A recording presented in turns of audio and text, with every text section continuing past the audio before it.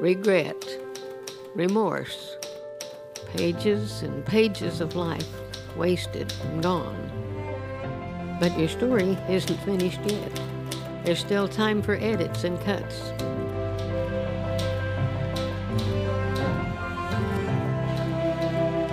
But before you start doing the right things, sometimes you need to stop doing the wrong things.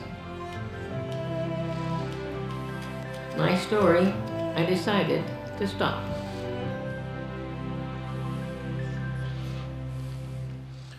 Good morning, everybody. You guys doing all right out there?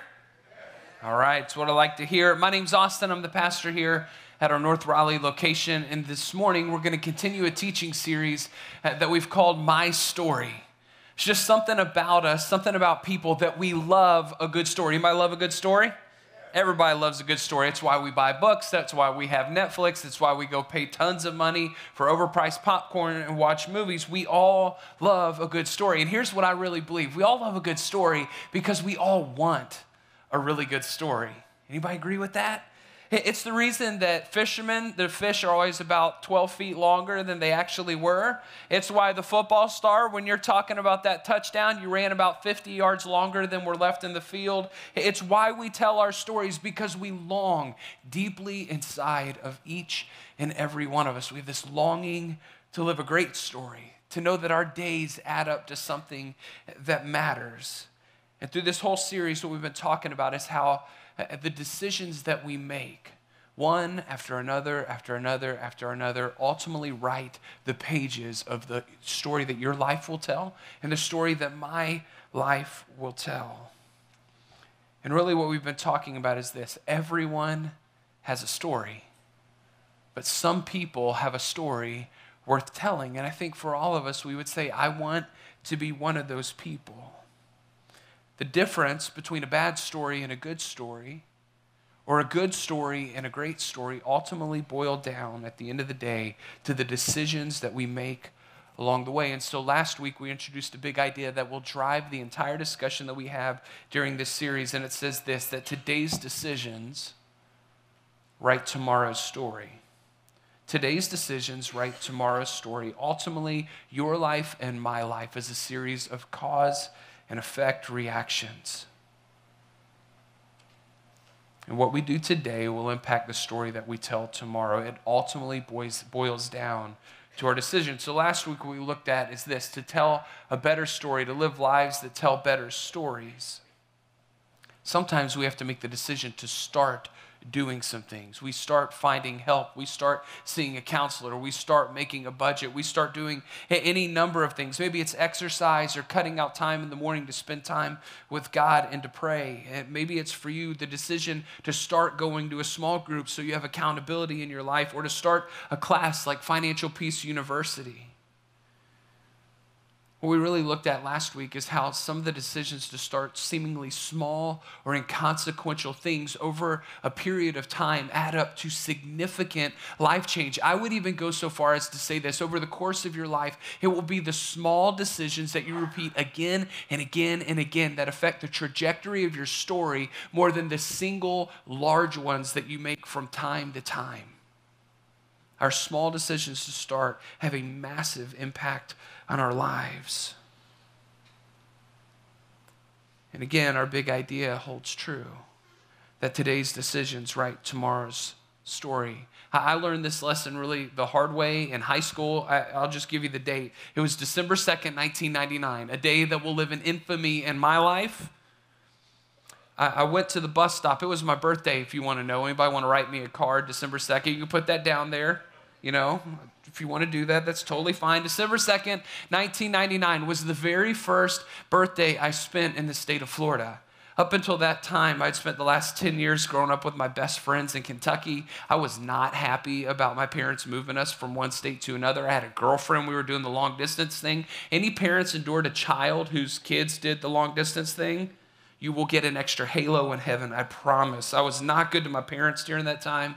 And so we moved. I wake up, and it was the first birthday I'd spent in a decade that a tradition had kind of fizzled out. And the tradition was this: when my friends and I were growing up, on our birthdays, we'd sneak out without telling our parents, and we would go to the store and we would find the raciest birthday card we could find and never tell anybody, and we would give it to our friends on our birthday. We'd all blush, we'd throw them away before our parents found them. And for the first time, I woke up that morning, I go to the bus stop, and there was not a single person who knew that it was my birthday. For the first time I went, and there was no weird birthday card in my hand, and I was in a horrible mood. No one did anything to me. Nothing was going wrong. I was just on the wrong side of the bed. And there were these two twin girls that were there all the time, and they always seemed to have a chip on their shoulder, and I didn't like them, and they didn't like me, and they were smoking. And so I had all the righteous, self-righteousness of a 15, 16-year-old, and we started grumbling with each other, back and forth, back and forth. And I remember not really caring, but I just wanted to pick a fight, and I said, if you want to kill yourself with that stuff, that's fine. Go smoke at somebody else's bus stop. I don't want to deal with it. We kept arguing and finally I decided I was going to win. And so I called them a name that, since I've met Jesus, I'm not going to tell you what that name was, but I called him a name, and we'll just say for our conversation today that I called him an angel, all right? So they were an angel that morning, and so I said, "You're an angel," and they got on the bus, and I thought the thing was over, and I went back to Grump all by myself in the back of the bus on my birthday. Nobody knew what was going on, and I thought the story was over, but it was a better story than that, maybe. So we start driving a little ways down towards the next bus stop, and I hear this voice standing right here. It was one of the angels, and she said, "What did you call me?" And I thought, "Oh no." And I turned around to look at this girl. She didn't wait for my response. At that time, she rolled up her fist like a boxer and punched me right in the mouth. Now, I knew a few things from life. I knew, one, you can't hit a girl, and two, I deserved it. And so I just kind of hung my head and thought, okay, well, this is going to be the worst birthday I have ever had in my life. And so I sat in shame while the bus rolled on, and I thought, yet again, this story is finally over. But it wasn't. Next, there was another voice. It was not one of the angels. It was a very low, deep, ominous voice. The guy's name was Ben. Ben was friends with the angels. And Ben said, "Excuse me, what did you call my friend?" Now, you got to understand this. Ben was more of a building and less of a man. He was approximately 5 stories tall. There were rumors all over town that he had eaten whole, people, whatever. He had arms like a professional wrestler. He was terrifying. He had a beard since he was like 5 years old. And this guy in this moment says, "What did you call my friend?" And I started pondering the meaning of life, like, what's it all about? Am I going to survive this? And at 15 years old, I figured something out. There is no way that I'm going to get to school between here and there without getting punched again by this giant monstrosity of a man. And so I asked myself the question that we all have to ask ourselves from time to time. What kind of story do I want to tell? If I'm going to get punched by a girl and this giant zoo creature over here, what's going to go down? And so I thought to myself, I at least want to die with a good story. And so I looked at him and I said, "Well, I called them an angel, and you're one too." And at that point, I closed my eyes and I waited to meet my maker. Let me tell you what, it hurt bad. Bad, bad, bad. Then the story was over. And I remember that day coming directly in contact with a decision that we've all had to make at some point in time or another. At times in our lives, we have to make the decision not to start. We have to make a decision to stop doing something. I knew that day, in that moment, after the second punch was thrown, that if I didn't stop calling people angels, I might not have any more story to tell. I could die that very day. And for all of us, there are things in our lives when we look in deep, when we zoom out a little bit, or maybe you've had someone else speak into your story, it becomes very obvious if we don't stop, if I don't stop doing this thing, if I don't stop going in this direction, I may actually tell a story that I'm not proud of. See, today's decisions write tomorrow's story. And last week, we looked at the things we need to start doing to tell the right story. But I want to suggest to us today that for most of us, we don't have to look very long to point out and identify the things in our lives that are blockades to the story God wants to tell through us. It doesn't take long for most of us to look into our own lives and kind of run our own narrator in the back of our heads and say things like this: if I keep doing that, or if I keep going down this path, if I don't finally call it quits, my life is going to arrive at a place, or my story is eventually going to tell a tale that I don't want to wind up at, that I don't want to tell. And maybe for you, it's something as simple as a bad habit, or maybe it's more serious, like an addiction. Maybe you have a tendency to tear people down when you get angry, or maybe you hide from conflict rather than confront it. Maybe you got this reaction inside of you that when life falls apart, you tend to overeat, and your doctor and your family and your friends have told you if you keep making that decision, it's going to ruin your life. Maybe it's your overspending that is ruining your financial future. Whatever it is, all of us have it. I know that there are things in your life that are watering down or altogether blocking the story God wants to tell. And there are things in my life that, if left unchecked, they will ruin a better story. See, we all have them. And for some of us, they're obstacles, things that we have to work around. Others of us, the things in our lives are outright barriers. They're blockades. They are walls keeping us from the story God wants to tell. And I believe it is vital that you and I identify the things in our lives, not only that we need to start doing, that's important, but also the things that God would whisper in our ear this morning that we would stop doing so that he can tell a better story.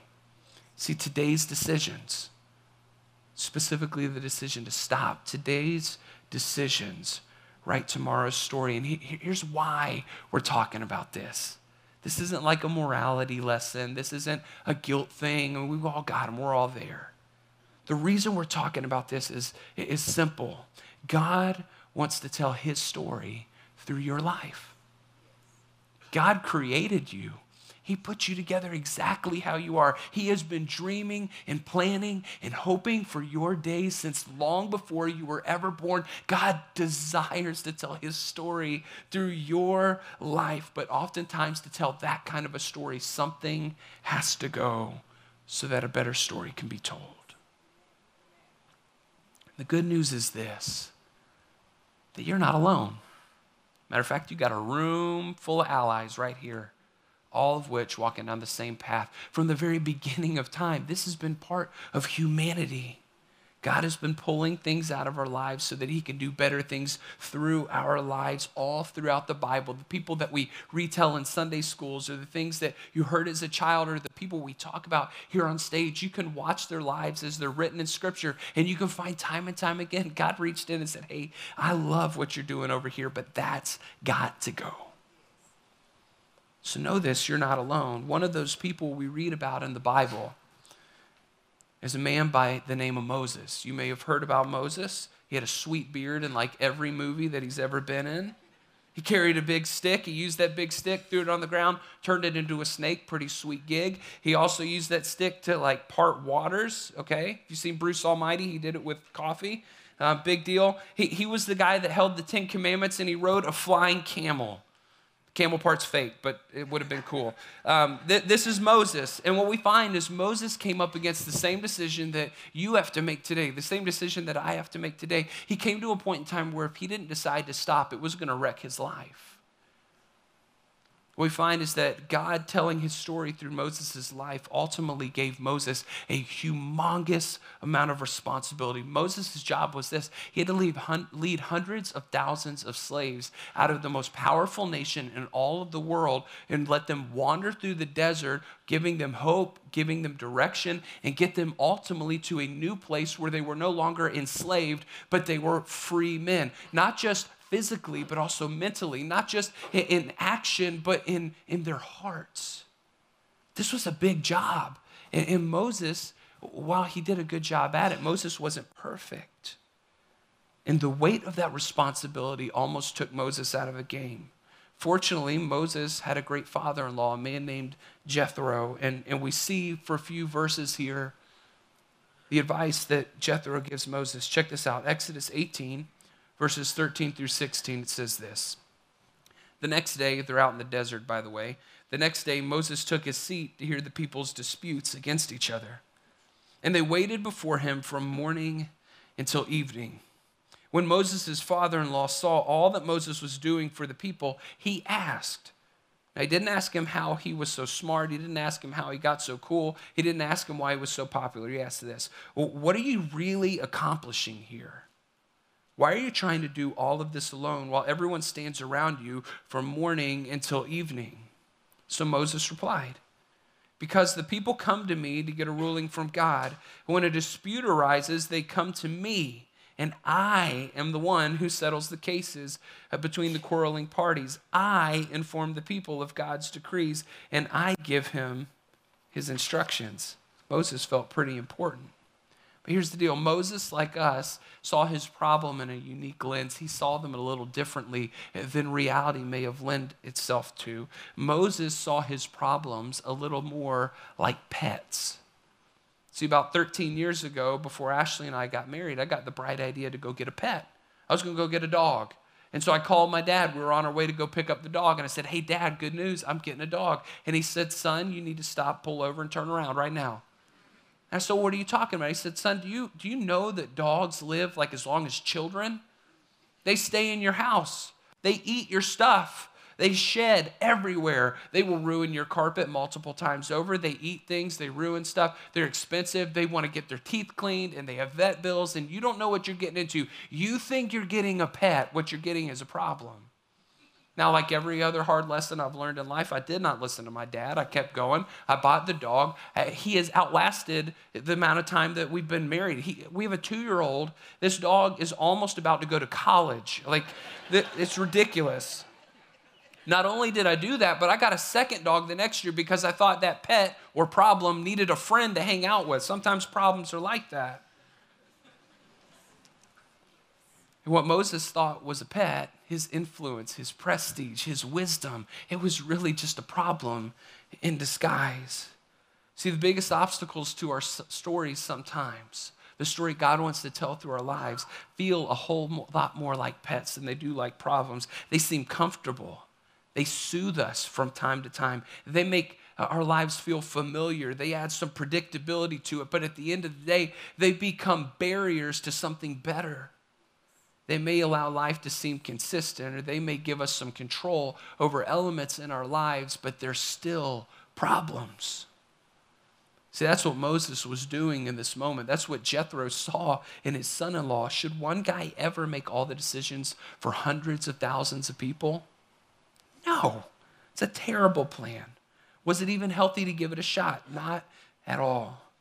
Was it halting progress for Moses? You better believe it. Was it halting progress for every single man, woman, and child that he led? Yes. So why did he do it?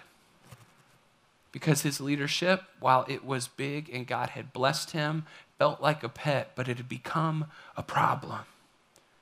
See, Moses got to feel the rush of control. You know what it's like to make every decision? It's pretty sweet for a while because you get to agree with every decision. That's what Moses was doing.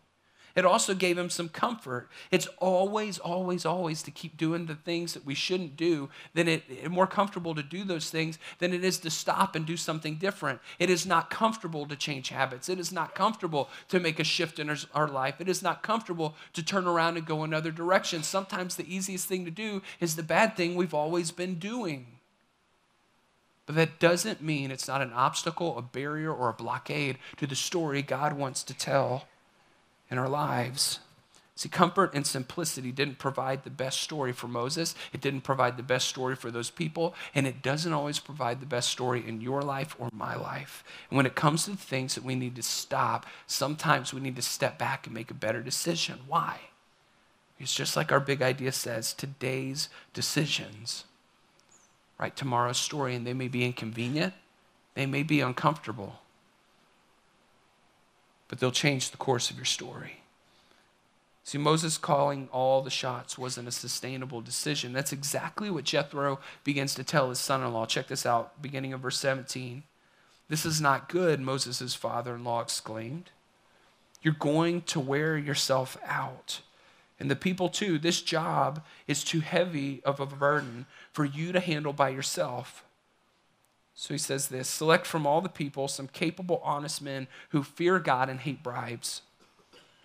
Appoint them as leaders over groups of 1,000, 100, 50, and 10. They should always be available to solve the people's common disputes, but have them bring the major cases to you and let the leaders decide the smaller matters themselves. They will help you carry the load, making the task easier for you. And check out this last part. If you follow this advice, and if God commands you to do so, then you will be able to endure the pressures and all of these people will go home in peace. He says this, look, there's a decision before you. And every decision comes with an if. If you make the right decision, then people will ultimately get to where they need to go. If you make the right decision, then you will tell the story you want to tell. If you make the decision to stop, then you can later make the decision to start something better. If you go this way, that's where you'll wind up. But if you go that way, that's where you'll wind up. Get this, Moses' father-in-law says this, if you actually want to take these slaves and make them free people, if you ever want to get out of the desert, if you ever want to lead them to freedom, if you ever want to see God's promises fulfilled in their life, it's not going to begin with you starting something. You're going to have to make a decision to stop. Stop doing what you've always done. Stop doing everything on your own. Start letting other people help you. And the question Moses had to wrestle to the ground is the same question that I want you to ask yourself right now. If I keep doing what I'm doing, will I get to where I want to be in life? Think about that. You already know the thing God's talking to you about. If you keep doing it, is your life ever going to tell the story that God wants to tell through you? Will you ever look back and go, man, I lived life exactly how I needed to. I finally did what God was calling me to do. And if the answer is no, today is the day where you cry out to God and you go, you know what? Help me. I need to stop. Andy Stanley calls this idea the principle of the path. He says this, it's direction, not intention, that determines destination. See, it doesn't matter how badly you want to tell one kind of a story. If you don't make the right decisions along the way to tell that story, you are never going to tell it. Your best hopes and your best well wishes will never get you there. It won't work for me either. It's the direction you point your life in. It's the decisions you make along the way that will ultimately determine the destination or the story that you tell. See, it doesn't matter if we intend to do one thing if we don't make the practical decisions it takes to support that desire. Maybe today you want to retire. I think we all do. If you don't learn to stop spending so much so that you have room to start saving, you will never retire. You will work until you cannot work anymore. We all desire to avoid some of the things that we've seen in our family. We can all point to something. Maybe for you today, you want to make a decision to stop living out the bad health habits of your family so you can avoid that. Maybe you need to stop overeating, stop smoking, stop drinking like a fish. And you can avoid some of the things that maybe your parents or grandparents or siblings have already lived out before you, but you have to make a decision. Maybe your intention is this, to begin elevating your family instead of work. But to do that, you know what it's going to take? You're going to have to stop worshiping your ambition. You're going to have to stop worshiping your own income. You may have to stop worshiping status or stuff so you can start choosing to honor your family, your spouse, your kids, your relatives. Maybe you have to start choosing to cheat work instead of cheating your family. Maybe for you, it's a more spiritual decision. Maybe you've been wrestling with this idea of giving over control to God for a long time. You've wanted a relationship with him. You've wanted this forgiveness from him. You've wanted someone else to be able to take responsibility for your life. And for years now, you've tried calling the shots. You've tried leading the way. You've tried providing for yourself again and again and again, and it fails. And maybe the decision you need to make today is to stop trying to be God. One of the things we read about all throughout Scripture is there is one God. That's a role he shares with no one.